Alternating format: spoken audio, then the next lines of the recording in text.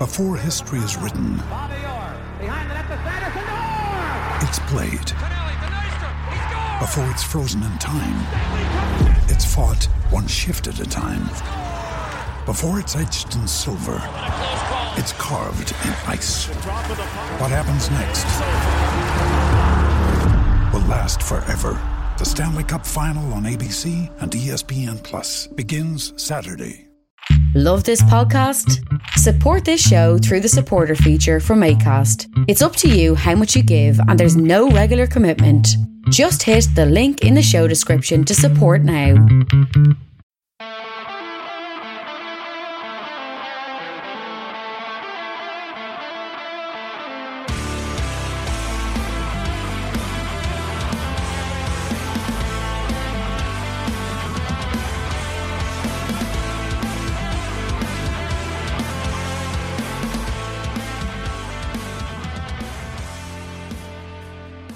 What's good, boys and girls? Welcome to Two Footed Podcast. It is Wednesday. It is Hump Day. It is the 18th of November. We're brought to you by EPLindex.com in association with our presenting sponsor, Liberty Shield.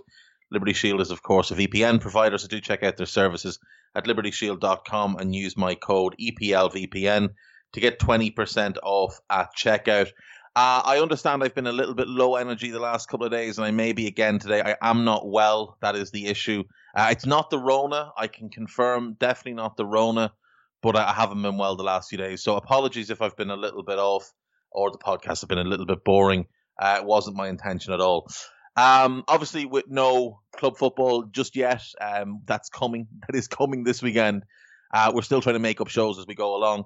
So today I wanted to have a look at a couple of things. I want to have a look at one international result from last night that was quite striking. I want to have a look at the most disappointing player for each Premier League club so far. Guy has given me the odds on who's going to be the next England manager, and I think we need to have a quick chat about that. And I wanted to check in with last season's relegated trio, with Watford, with Norwich, and with Bournemouth, and see how they're doing. I haven't really paid much attention to the Championship so far this season, but I do know they're all doing quite well. So let's start. Spain beat Germany 6-0 last night. 6-0. It's the biggest defeat for the Germans since the 1950s, and it could well be the end of Joachim Löw's term in charge. They were eliminated from the group stage in the last World Cup, which was hugely embarrassing. They've dropped to number 13 in the world rankings, which is way below what Germans will find to be acceptable. And in truth, when you look at the team, it's no surprise that they are where they are. Now, this result is still a surprise, especially against that Spanish team, which I would suggest is 5 to 6 players shy of being Spain's best 11. But when you look at that German team, Manuel Neuer in goal, he's had a really good comeback with Bayern Munich, but it has been time for Marc-Andre ter Stegen to become the number one keeper for Germany. He is a better goalkeeper than Manuel Neuer at this point, and that has just been the case for the last 3 years. Even when Neuer had his resurgence last season, ter Stegen was still better than him. That's just how it is in 2020. Marc-Andre ter Stegen is Germany's best goalkeeper and should be in the team. It's strange to me that Löw was willing to push Boateng and Hummels out of the picture, and rightly so. Both of them were past the best, but he hasn't done it with Neuer. Now, whether that's because Neuer holds some sort of sway, because he's such a popular player at Bayern, I don't know, but that really shouldn't influence the national team. Manuel Neuer's time in the German national team, it should be over by now. Matthias Ginter played right back. Matthias Ginter is a good centre-back, a decent holding midfielder, but he is not a full-back. And playing him there is just asking for trouble. You are asking to leave him exposed. You're asking for him to get caught out for pace. A very poor decision. The Germans have really struggled with right back since Josh Kimmich became a midfielder. The options after him, not particularly good. Now, they did have Benjamin Heinrichs on the bench, who's back playing for Leipzig and playing pretty well. And he was thought to be the long-term guy at right back. But they left Ginter out there for pretty much the entire game. Actually, for the entire game, and brought Heinrichs on 76 for a striker and changed things up a little bit at that point. Went to more of a back five, which was weird. You've got a right back, play the right back. Don't play the centre back at right back. It's just stupid. Nicolas Sewell played at centre back. He is their best centre back. However, he missed most of last season through injury. He's not currently starting every game for Bayern. He's being brought in and out. He's been brought back really slowly because after the injury he had, there's an understanding that he needs rest. He needs time. This is a Europa Nations League game. This is nothing important. You don't play Nicolas Sewell not long back from a devastating injury in this stupid game. They brought on Jonathan Tah for him at half time. And look, 5 years ago, Jonathan Tah was one of the best young centre-backs in the world. He was a player of tremendous potential, come through at Hamburg. He had moved on to Leverkusen, and he looked like 2 years this guy is going to one of the top clubs in the world. He is still there. He has not only stagnated, but he has regressed significantly. He's become a very passive defender. When he was young, like when he was 18, 19, he was a bully. He was flat track bullying grown men, and there was nothing they could do about it because he was bigger and stronger than them at 18, 19. Now at 24, 25, whatever he is so passive. He's a back foot defender, which is not something you want in a guy built like him with his physical attributes. It's very disappointing. At best, if he ever moves on, he's going to be a squad player for a decent team. He's been in a bad environment at Leverkusen for a couple of years. You look at the players that joined Leverkusen over the last bunch of years, and even the likes of Benjamin Heinrichs, he didn't have much good to say when he forced his way out to Monaco. But a lot of the good young players that have gone there in the last 5, 6 years, haven't developed at all. The two that did, Julian Brand and Kai Havertz, they came through the academy. And maybe they were immune to a lot of the rest of the noise and nonsense going on because they were academy products. Maybe they were treated differently. Who knows? Robin Koch played next to Sewell in the first half, Tah in the second half. He has been disappointing for Leeds so far this season, so I'm not sure how that would qualify him to start for Germany. I think he's a solid defender. I don't think he's a starting caliber defender for a national team of the importance of Germany, one of the 3 or 4 or 5 top teams in the world in international football. So, again, it's a little bit weird. And Philippe Max starting at left back, I've never really been a fan. Playing okay for PSV Eindhoven, but he wouldn't be one for me. Again, they've struggled at left back, and this is an ongoing thing. You think back to even before 2010, when they were in catastrophic need of rebuild. They've just, the whole way through, bar the couple of years Jonas Hector was very good, they've struggled to find a legitimate option to play at left back. In midfield, Leon Goretzka started. He's very, very good, but is he a starter for Germany?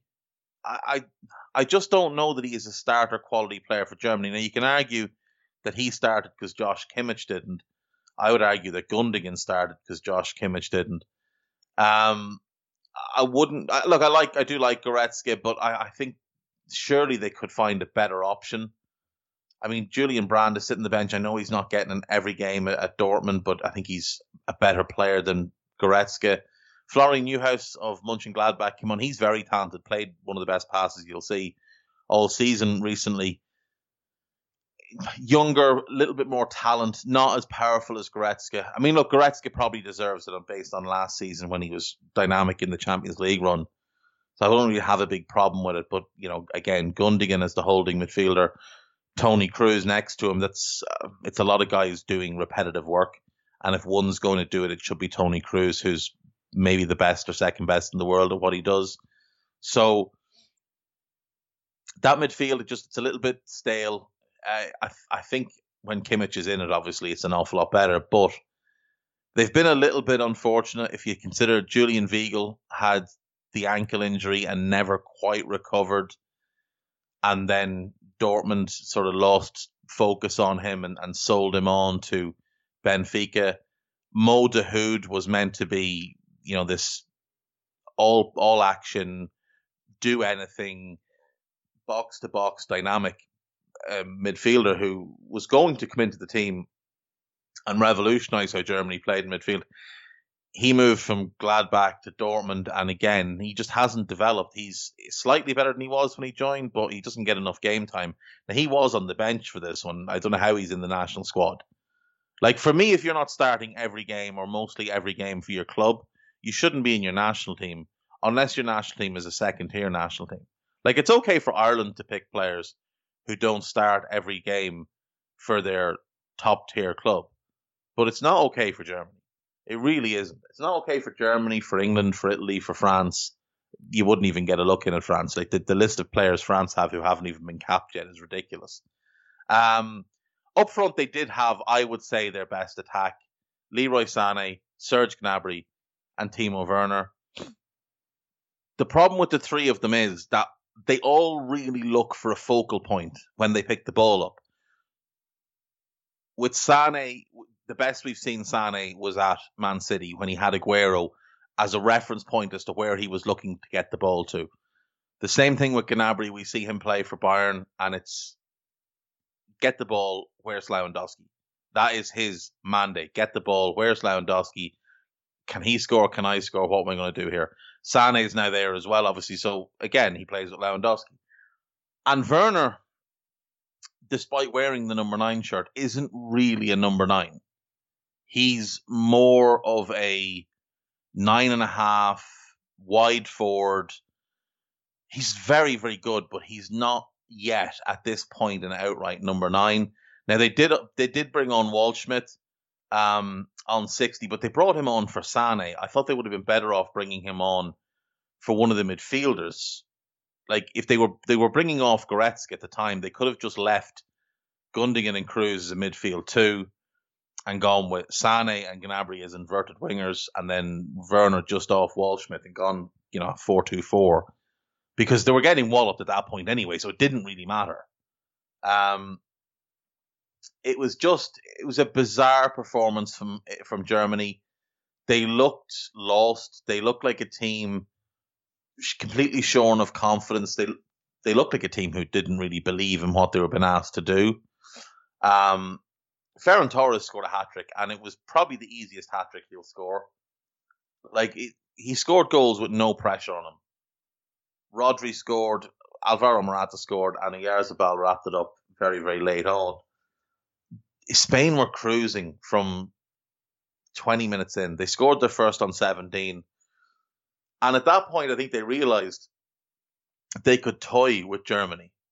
And how often have we been able to say that? I mean, it's so strange how Germany have failed to back up that elite era that won them the 2014 World Cup. The best prospects they've had come along since, the likes of Heinrichs, the likes of Dahoud, the likes of Weigl, the likes of Marc-Andre ter Stegen, for one reason or another, have not progressed their way into the national team, into the starting 11. And it's something the Germans are going to really have to address. And I think, the first step towards that is probably going to be removing Joachim Löw. But who do they go for? That's going to be a big question for them. Obviously, the one they would probably want is Jurgen Klopp. They're not going to get him. Thomas Tuchel, you'd imagine, to be high on the list. They won't get him. They won't get Julian Nagelsmann. I can't imagine Hansi Flick is walking out on Bayern to go back to the national setup. That might be a little bit too much of just the same. It's hard to know who Germany would go for. It really is. But it needs to be somebody different. It needs to be somebody with fresh ideas. It needs to be somebody who's not tied to people like Manuel Neuer. It really does. It needs to be someone that can make a clean break from that 2014 team and put together a new, all-powerful German team. Right. Last week we did the most impressive players for the 20 Premier League clubs. Today we're going to do the most disappointing players. Now this can be disappointing for a number of reasons. It can be a new signing that just hasn't quite lived up to the billing, a player that's playing well but not as well as we would expect them to play. There's a whole bunch of different reasons why you can be disappointing, so we'll go through them. For Leicester City, I've got Ayoze Perez, who, just to me, hasn't impressed this season. I think he's been the one piece of the attacking machine at Leicester that just has not clicked well enough. He doesn't really work, and you would think he would, because it's a more natural position for him. But when they've played that 3-4-3, he just hasn't really fit in properly. I think he's the one attacking player at Leicester who's disappointed, and maybe other than the likes of Wes Morgan and Christian Fuchs, who you don't really expect much from anymore, maybe he's the only player that's disappointed. They've had a lot of injuries. They've had a lot of guys step into roles that they're not familiar with, or maybe they weren't ready for, and they've done okay. But for me, Ayoze Perez has been the one that's just been disappointing. Spurs is Dele Alli, and it can't be anybody else. He's fit. He is ready to play, but he's obviously not putting in the work and training. You go back to All or Nothing and you see the interactions with him and Mourinho. Mourinho says to him, I've been told you're lazy in training. I've been told you're lazy in training. That's before he's ever worked for the club, before he's ever really coached him, which means he's been told while at other clubs, maybe while at United or before that at Chelsea, Dele's a great player, but he's poor in training. It may have been that Mourinho was considering signing him, because Dele is a very Mourinho-type player. That one who plays in the advanced midfield role, it's the ideal role for Dele. That goal-scoring midfielder that we saw him make Frank Lampard into, that is the ideal role for Dele. But he obviously got feedback that Dele's not good in training. And Dele laughed about it and thought it was funny. 2 years ago at the World Cup, Dele Alli was a starting player for England. Now, admittedly, so was Jesse Lingard. But Dele Alli was seen as one of the future pillars of that England team. Now he can't even get in the matchday squad at club level. I mean, a couple of years ago, he was a £100 million player. Now, I think they'd struggle to get 30 million for him. He's just had a massively disappointing season. In the games he has played in, he hasn't performed. So, Dele needs to get his act together. For Liverpool, it's Bobby Firmino. To me, he looks exhausted. He has been at Liverpool since before Jurgen Klopp arrived. He's been there for the entire Klopp era. And he has played an absolute ton of football in that time. And it's not just for Liverpool, it's for Brazil as well. He's had very few extended breaks other than maybe the COVID lockdown. But, there's been Confederations Cup or whatever it's called now. There's been a World Cup. There's been a Cup America. He has just been run into the ground over the last 5 years. And to me, he just looks exhausted. And I see him play for Brazil this week. And again, even though he scores a goal, he looks exhausted. Physically, he just does not look like he is up to the task. He looks like he's lost weight as well. He doesn't have the strength that he used to have. He's not as adept at knocking defenders off the ball anymore. And that was a big part of his game. I think Bobby Firmino needs an extended break out of the Liverpool team. I think you could give him, a month and a half out of the team. Let him train. Don't overtrain him, but let him train and just tell him, look, we want you ready for the second half of the season.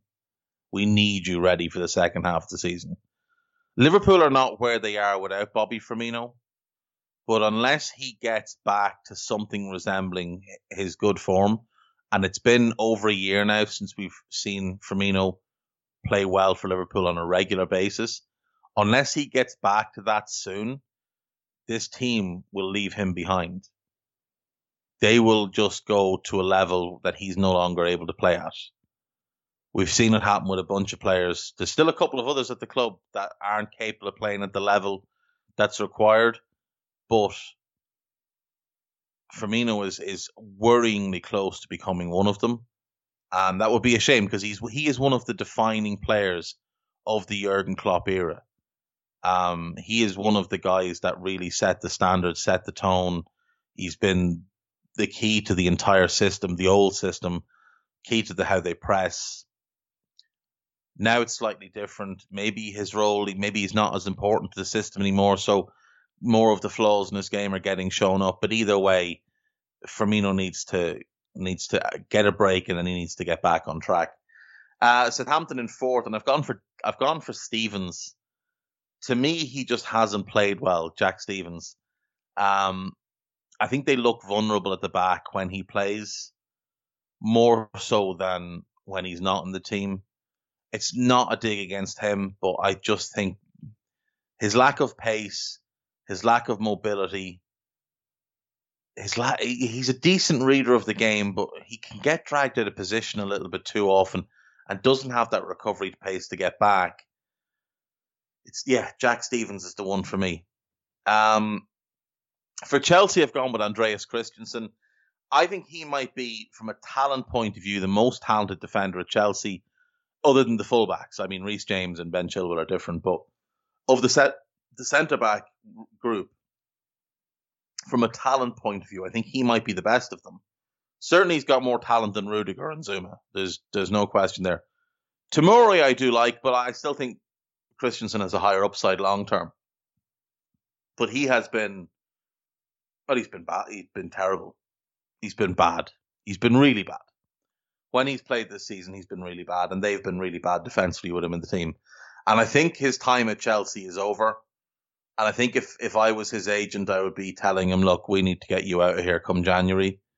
We need to figure out how much they want for you, and then we need to go and find a club that's willing to pay it and get you out of here, because it's going to ruin his career. It really is. I mean, when he went on loan to Gladbach a few years back, he looked like he was going to be one of the better young central defenders in Europe, and that he would develop into a really good player for club and national team. And it just hasn't happened yet. Now, he's still got loads of time. He's still quite young, but he does need to get himself out of Chelsea. And I think they would be willing to move him on. I mean, at 24, he's got good value, and they want to raise money for Declan Rice. So I think they would sell her. Next up then, we've got Aston Villa, and this one might be a little bit unfair, but I've gone with Tyrone Mings, who is meant to be the linchpin of that defence, is meant to be the leader of that defence, but in my view is the weak link in that defence. I think Ezri Konsa has outperformed in pretty much every game this season. I think the right side of the defence, which is the younger side, has massively outperformed the left side. And it's not on Matt Targett. It is on Mings. Positionally, he's not great. Doesn't read the game very well. He's a good 1v1 defender, but he does struggle when he gets turned. He surprisingly struggles when he's moved, when he gets pulled out to left back and people stand him up, which he shouldn't, because he's played left back enough times in his career that he should be fairly competent there. I think we're seeing some of the flaws in his game that led to Bournemouth deciding to move on from him. And he may be one that Villa need to look at replacing in the medium term. For Everton, it can only be the tiny-armed man, Sir T-Rex himself, England's number one, who should be the number 5 choice keeper. We won't say his name. He doesn't deserve to have his name said on the Two Footed podcast, but you know who I mean when I say the tiny-armed man. Crystal Palace, it's always Benteke. It's always Benteke. No matter what you look at Palace, if you say the word disappointing, it's just going to be Benteke. Don't care how often he's played. Nothing matters. They pay 30 million for him. He scored about 6 goals. Awful. It's Christian Benteke. Moving on. Wolves is Adama Traore, and it's not Adama Traore's fault. It is Nuno's fault entirely. But that doesn't change the fact that their most disappointing player this year has been Adama Traore, who they expected going into the season to take it up a level and help them push for top 4. And it hasn't happened. Now, the circumstances are out of his control, but it just hasn't happened yet. So, their most disappointing player so far, Adama Traore. For Manchester City, it could be a number of players. And myself and Guy were discussing before we came on air. Kevin De Bruyne could be in the conversation here because given what we expect of him and given the level he's displayed over the past number of years, you do expect more from him. But he has played well in a number of games. So it would have been unfair to pick him. It is very fair to pick Bernardo Silva, though, who's been very disappointing. It's strange to me that he hasn't been able to nail down a starting spot. When David Silva was leaving, Bernardo Silva should have been eyeing that midfield position as his own. He's played there in the past. He's been absolutely sensational there in the past. He is everything you would want in that role for a Pep Guardiola team. Talent-wise, there's absolutely no doubting him. Work rate-wise, there's absolutely no doubting him. Attitude seems to be the issue. And I base that largely on social media, where he comes across as a bit of a twat, really. Cries a lot, moans about things. I'm sure he's a nice guy. I'm sure he is actually a nice guy, but he comes across a bit of a twat. And he comes across as a little bit of a baby. And maybe just from a mental strength point of view, he's just not there. Which is disappointing, but I think, talent, work rate, you can't fault the guy. He is a sensational player. He runs himself into the ground regularly for his team.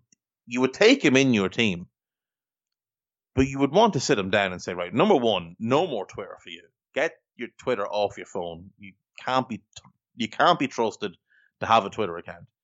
And number two, just stop moaning about things. If you need to moan, come and speak to the manager and have a moan there. Stop moaning about things elsewhere. Number 11 is Arsenal, and it is Aubameyang. It just is Aubameyang. It could be Lacazette, but I'm going with Aubameyang. He scored 1 goal from play this season. 1 goal from play in 8 games. And I understand that they don't create a lot of chances for him. But the man has scored 1 goal from play. That's unacceptable. It really is unacceptable. He's had enough chances to score more than 1 goal. So Aubameyang is the choice for Arsenal. I'm sorry. I'm not saying he's played badly, because that's not what this is. It's not, the worst players. It's the most disappointing players. The players you expect something from. Except Benteke, he just makes it in anyway. And Little Arms, I never expect much from him other than comedy. But, he has to get in, because how else would I take digs at him? 12 is West Ham, and I think it's Sebastian Haller, who just continues to struggle. When he was at Frankfurt, he played in the front two. He was brilliant in the front two. And he needed to move to a club that would play him in a front two. And instead, he's just been launched up front by himself and expected to, carry the load all by himself. The thing is, with him, he can do one of two things for you when he plays in a two. He can either be the one who does the donkey work, does the link-up play, holds things up, brings other players into the game, or he can be your goal scorer. But he can only do one of them at a time.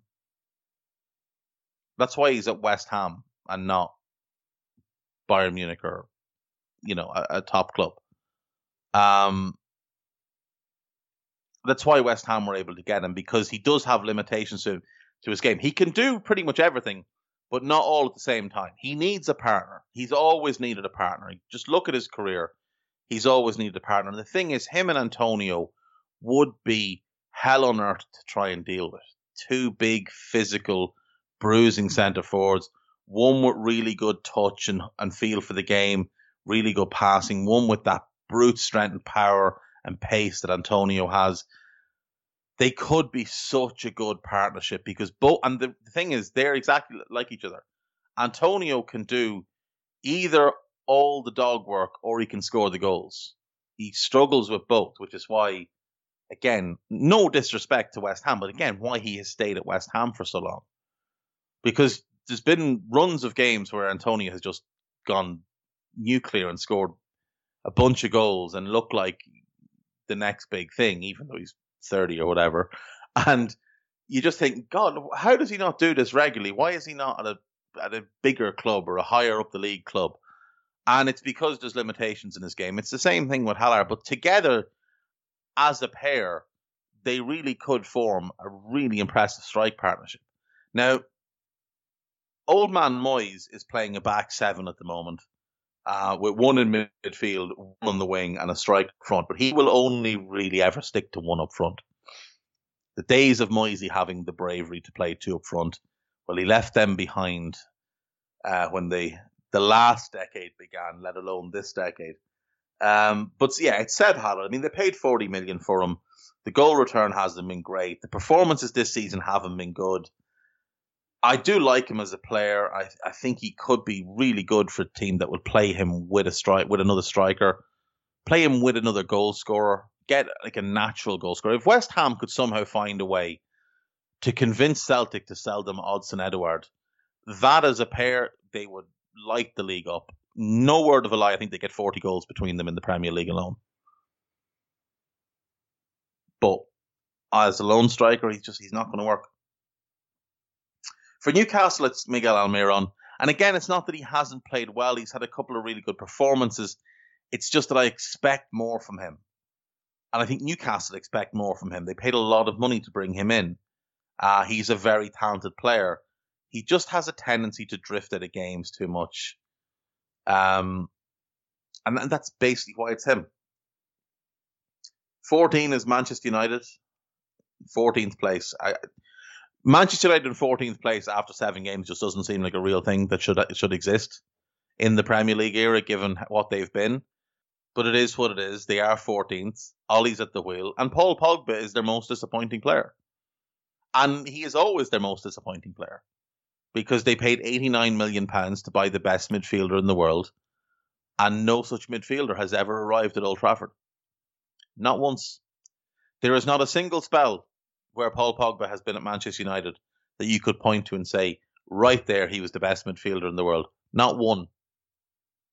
Not a day, not a week, not a month, nothing.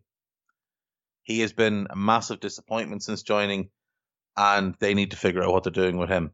15 is Liam Cooper of Leeds.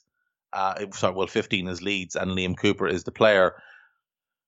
It could have been any of the defenders or the goalkeeper in truth, but it came down to him or Luke Ayling, and I think Ayling has been slightly better. Robin Koch has been poor, there's no question. But he is new to the team. He's still learning how to play under Bielsa. Cooper's been there 2 years. He's been there more than that, but he's been there the 2 years under Bielsa. He should know by now what's expected. He has struggled this season. Now, part of it is the jump up in quality, and that's understandable. But for me, it's Liam Cooper, and it's harsh. It could have been a lot of players. Don't really want it to be any of them, because I do so much enjoy watching this Leeds team. Like every week when I look at the fixtures, I look to see what time Leeds are playing, and I make a note that I want to watch that game. Before, like some of the games I'll watch live, some I'll go back and watch either early Sunday morning or early Monday morning before I record this, or late Sunday night, whatever. Make sure I get every game watched, but I'll always watch Leeds as it happens, unless they clash with Liverpool. So when they played Liverpool, it was great. But I just love watching this Leeds team play, and they just need to sort that defense out. I need this team in my life. They're just so much fun. 16 is Brighton, and it's Neil Maupay. For a couple of reasons. Number one is performances. He started the season looking dangerous, looking quite intent on having himself a good season. And then all of a sudden he was out of the team. and since then he's been fairly poor. And apparently the reason he was dropped is because his attitude stank. And that alone gets you on the list, son. I'm sorry. If your manager has to drop you because of your attitude and you're the best player in your position at the club by a considerable margin, and yet he still drops you, you're a problem. So it has to be him. It just has to be Neal Maupay.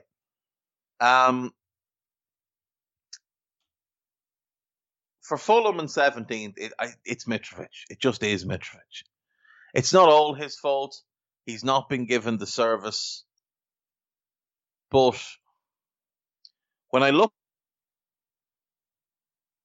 and I see them on 4 points, I can't help but be annoyed that they don't have more. They should have beaten Sheffield United. He missed a penalty by trying to kick the leather off the ball. Then he gave away a stupid penalty that, for no reason at all. I mean, there was absolutely no reason for him to give that penalty away. And then, against West Ham, I mean, you're the main guy. You're the guy, the striker at the club. And you started the season as the designated penalty taker. One miss should not take you off them. I don't know why he let Ademola Lookman step up and take that late penalty. Now, having seen his penalty for Serbia against Scotland, maybe we understand that Mitrovic just can't take penalties. But I want my number 9 grabbing that ball. If I know he's already the designated penalty taker, which, he has seemingly established himself at with his miss against Sheffield United, I want him taking that ball. Lookman missed anyway, so it doesn't matter if he'd missed. But I want him putting that ball down. He hasn't impressed enough. He's given too many teams an easy ride. Like, I want Mitrovic out there bullying centre-backs. He doesn't have huge amounts of technical ability. He's not a bad technical player, but he's not Berbatov. What he is he's a brute. And I want him out there bullying centre-backs. Go and pick the weakest link and just give him the worst 90 minutes he's going to have until he sees you again later in the season. That's what I want from him. And he's just not delivering. West Brom in 18th, it's Sam Johnstone, the goalkeeper. I liked him last season. This season, he has been very disappointing. Doesn't seem to know how to use his hands, which is a problem for a goalkeeper, of course. So, yeah, it's him. 19 is Chris Wood. A lot of it is the same as Mitrovic. I need you to go out there and just physically dominate those defenders. That's what I need. I need you to go and bully the life out of centre-backs, and you're not doing it. Teams are having an easy time playing against Burnley this year. When's that ever been the case? Not once did he go and just kick Thiago Silva up in the air, throw an elbow into his ribs, give him a little shoulder. You've got 3 inches on him, your shoulder will catch his jaw. Didn't do any of it. None. I need to see more Chris Long. Chris Long's an American football player. I made this mistake before we started, and Guy wondered, was it the love child of Chris Wood and Shane Long, which would be a tremendous all-round striker. Wood's physicality, Long's pace, be great. Be Sean Dyche's dream. A nice, simple name as well. Nothing too exotic. I need more Chris Wood. I really need more, and your club needs more. This is your country needs you moment. Step up. For Sheffield United, on the suggestion of Guy Drinkle, I've gone for not Sander Berge. Everybody else. Everybody else. All other players other than him are to blame for where they are. And that's that. Let's move on. The latest odds to replace Gareth Southgate, should he be removed or should he step down as England manager, which, in fairness, he's not going to do it till after the Euros at least. And knowing the FA, as long as he gets to the quarterfinals and loses heroically, he'll get the job till the World Cup and then on and on. I mean, Hodgson would still be the manager if it wasn't for Iceland. Phil Neville is 14-1. The soon-to-be former manager of the English women's national team. 14-1. Arsene Wenger is 14-1. Now, I don't know if he'd have any interest in the job, but if he had even the slightest bit of interest in the job, England should be all over it. Steven Gerrard and Frank Lampard are 12-1. Steven Gerrard and Frank Lampard.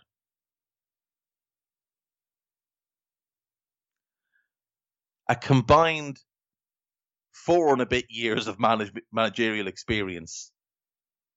12-1. That is... They shouldn't even be considered. They should be 100-1 until they've had about 10 years of experience in management. What is that? It's just nonsense. Chris Wilder at 11-1. If things don't turn around at Sheffield United, he may be available. Graham Potter at 7-1. I would bet he will manage England at some point. He won't be next, but I do think he'll manage England. Eddie Howe is also 7-1. And again, I do think he can manage England. I wouldn't be as certain as I am with Graham Potter. I think, obviously, how things ended at Bournemouth with the relegation, that will have knocked Howe's reputation a little bit. And I think he needs to figure out how to coach defence. But, you know, when he can't buy players, he might be all right. I like Eddie Howe. He's going to need to have another stab at the Premier League job and prove himself a little bit more, I think. I understand that's a little bit hypocritical, given that he's proven himself more in the Premier League than Graham Potter, but it is what it is. Graham Potter's track record through his career is very good, as is Howe's part of the relegation. But number one, the favourite for the job is Big Sean, Mr. Dyche, the man himself. If people have been moaning about the way Southgate and Hodgson played, I don't really know what the reaction would be to Dyche taking over. I also know that there'd be a few players in the squad who might want to change their names because, Sean doesn't like anything exotic. And he only accepts about 7 names as actual names. Mark, John, Shane, Alan, Sean, I assume. It's just the Irish for John. Like Raheem Sterling, I think myself and Guy were talking, he'd have to become Richard. And the surname would have to change as well because, Sterling is currency, and thou shalt not disrespect the Queen's currency by using it as your name. So Raheem Sterling would have to become Richard Smith. Jadon Sancho would be John Smith. That is what it would be. Trent Alexander-Arnold, that's too many names. Pick 2 of them, move on. Alex Oxlade-Chamberlain, the same. What are you doing with your 3 names? Is 2 not enough for you? Sean does not like fuss, does not like fancy. Very, very simple man. Likes things nice and bland. All greys. Probably try and change the national team kit as well. Get it more of a cream or the beige kind of colour. Sean Dyche as England manager would be everything for me. I'd love to see it. Can only imagine the amount of players that would pull out of the national squad every friendly because they just wouldn't want to be run into the ground for the fortnight he'd have hold of them. Oh, it'd be fantastic. Just imagine him getting Harry Kane in and just having centre-backs volley him up in the air. It'd be tremendous. Right, last thing I wanted to do today was just check in with the 3 recently relegated Premier League teams. So Watford currently sits second in the Championship table. 11 games in, they've won 6, drawn 3, and lost only 2, scoring 14 goals, conceding only 9. They've been really good. They've been balanced. They're using their squad quite well. They're getting the most out of some of the young players that weren't really given a chance in the past. The likes of João Pedro, they've made a really good start. It is crazy to see Ismail Assar playing in the Championship and just being so much better than everybody else when he's on the field. All things considered, I think they will be very, very happy with where they are right now. They look good. They really do look good. Their defeats were away to Reading, who are top, and away to Barnsley. The Barnsley one will be a little bit disappointing for them, but you can't really be too annoyed with one bad result in a season of 11 games so far. So, yeah, I think Watford are looking like a good bet to, if not come back up, at least be in the playoffs and give a good account of themselves. Then we have Norwich, who currently sit third in the Championship, rather. I was surprised a little bit when Daniel Farke decided to stay.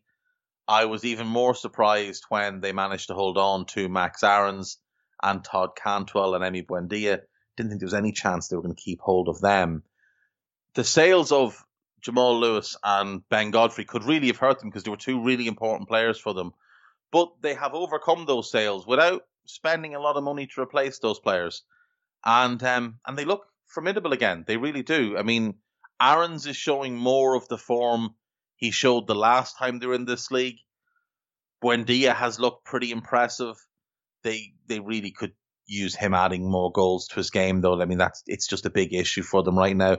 Timo Pukki is the only player in that team who really gives them a goal threat. That was their problem last year. They do need to address it, I think, in January. If they want to come back up, they're going to need to add more goals into that team. The one disappointment for me this season just was the whole issue with Cantwell, where I guess they told him he was leaving and then they kind of pulled it back and didn't let him leave or whatever it was. And he had a bit of a strop and he missed a bunch of games. But, he's settled back in, seems to be, working hard again, earning his manager's trust, and hopefully he has a good season, and hopefully he does earn himself the move that he does warrant. He's a very good player. He is too good for the Championship, and he may even come in January if he keeps working hard. But they currently sit third. A similar record to Watford: 6 wins, 3 draws, 2 defeats, 13 goals scored, only 8 conceded. Their defeats were away to Bournemouth. Again, they won't be too disappointed in that because Bournemouth, very good team that came down with them. The loss at home to Derby will be massively disappointing to them, though, given Derby have been terrible this season and currently sit bottom of the league. That is Derby's only win of the season. So that one will kind of stick in the craw a little bit, but they're in good shape. And then finally we do have Bournemouth. And again, like with Norwich, they managed to hold on to a lot of players. And in fairness, like Watford, they managed to hold on to a lot of players that you did think were likely to leave. But they've just been really resilient to hanging on to the players they wanted to keep. And most of them are playing an important role so far this season. Like Lerma's played quite a bit. Philip Billings played quite a bit. David Brooks is back playing. Lewis Cook is back playing. So, it's really good to see. They're the one club that did change manager in the summer with Jason Tindall taking over from Eddie Howe. He had, of course, been his assistant for forever, really, since 2008. Followed him to Burnley, came back. And whether he or not he was the best candidate so far, so good. He looks like the right candidate. They're currently 4th. They've had some pretty impressive results. Only the one defeat for them this season. That was away to Sheffield Wednesday. And it's not as bad a result as the league table will tell you, and I'll get to that in a sec. But they just need to turn more draws into wins. That's the simple thing for them. 5 wins, 5 draws, 1 defeat, scored 15, only conceded the 9. So all 3 teams that came down last season and were noted for having particularly poor defences, they're actually looking better defensively this season.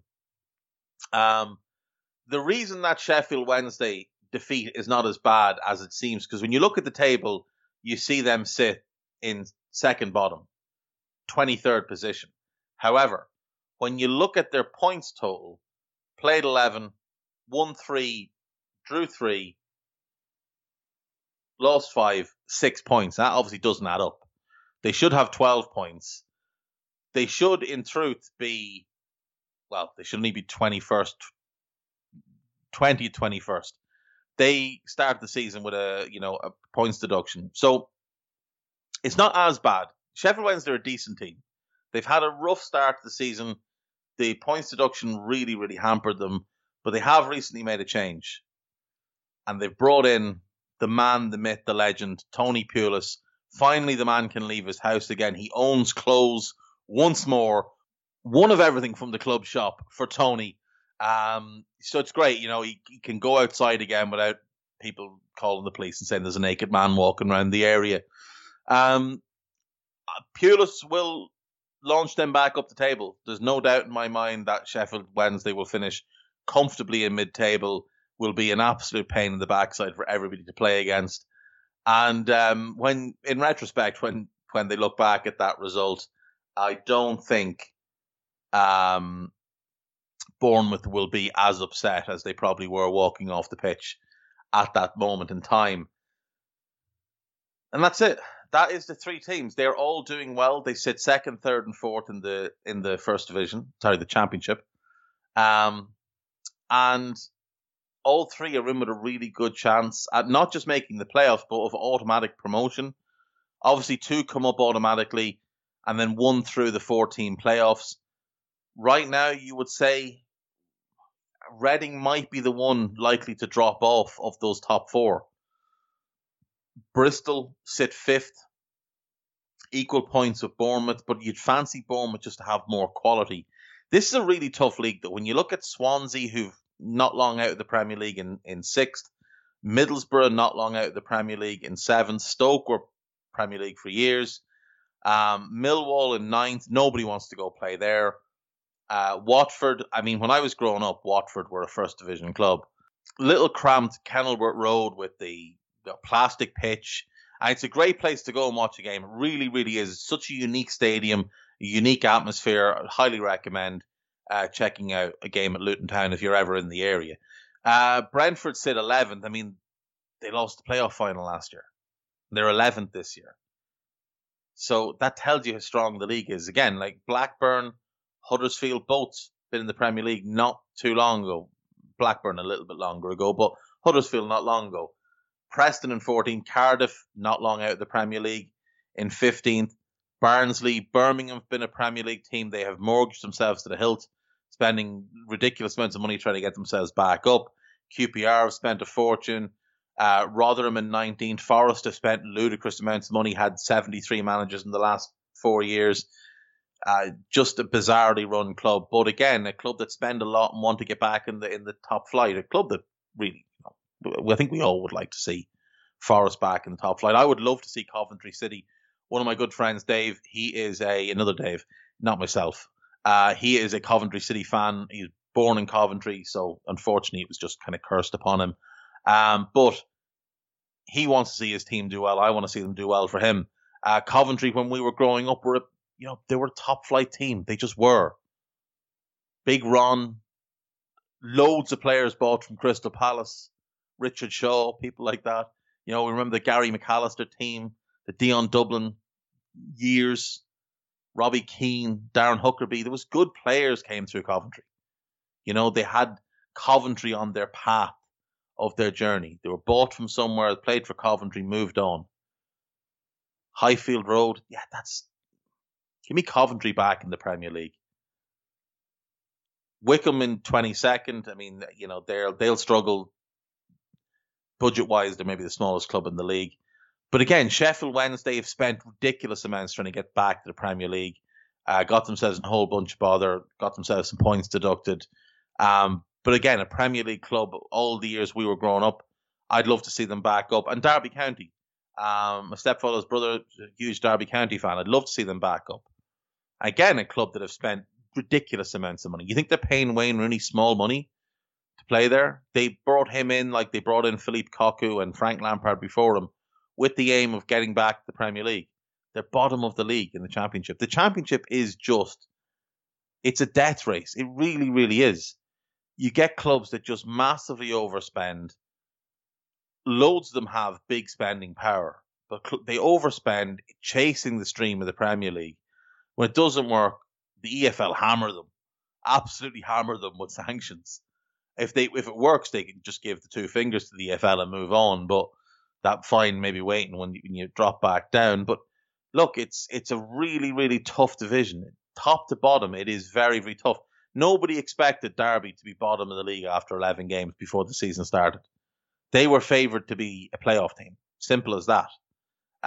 Sheffield Wednesday probably would have been borderline playoffs as well, if not for the points deduction. Now, the season has not gone well for them, hence the reason they sacked Gary Monk and brought in Big Tone. But, nobody expected those to be the bottom two teams, same as nobody expected Forest to be 20th. These are teams that have ambitions to get promoted. They're not just looking to stay in the division. So for Watford, for Norwich, for Bournemouth to be second, third and fourth right now is a really impressive achievement. And when you consider how many years have we looked at the Championship and thought, oh, look, there's that team that were in the Premier League last year that have just fallen asunder. It just happens. Like, look at Huddersfield. They went down, nearly got relegated the second time. We saw Sunderland get relegated back-to-back years. There's always one that drops down and just capitulates. There's generally one who does quite well and will either bounce back or be in the playoffs, and then one who's kind of hanging around the edge of the playoffs. But this season, all of them seem to be making a real charge at it. Now, I do think the pandemic helped, because I think both Bournemouth and Norwich in particular would have lost multiple more players if the transfer market was normal. I think Watford would have lost Ismail Assar, but other than him, they probably would have had the same squad as they do now. But Norwich would have lost Buendia, they would have lost Cantwell, they would have lost Aarons. Bournemouth would have lost David Brooks, probably Lewis Cook, definitely Jefferson Lerma, maybe Philip Billing, and maybe one or two others. Someone might have come in with a bid for Lloyd Kelly. I know they had him designated as kind of the Nathan Aki replacement, but in their financial situation, it wouldn't have been a surprise if they'd sold him. As it is, they sold Ramsdale, they sold Aki, and they've sort of been able to keep most of the rest together. So, Callum Wilson obviously left as well. But congrats to all three on the season so far, doing really, really well. Hopefully see at least one of them back in the Premier League next season. Because I'm not going to get Coventry, Forest or Sheffield Wednesday up, or Derby, the four teams I'd want up. That's something I'm going to do one of these Wednesdays when it's a little bit quiet in the middle of the week, is put together my ideal 20-team Premier League. That's something I'm going to do. But that is it for today. That is our show. Hopefully a little bit more entertaining and interesting than the last couple of days. Apologies again. I just haven't been very well. Thank you all for listening. As always, please do tell a friend, share a tweet, whatever you can, just to help grow the show a little bit more. And until then, thank you to Guy Drinkle. Thank you to Foxhound. See you tomorrow. Bye-bye.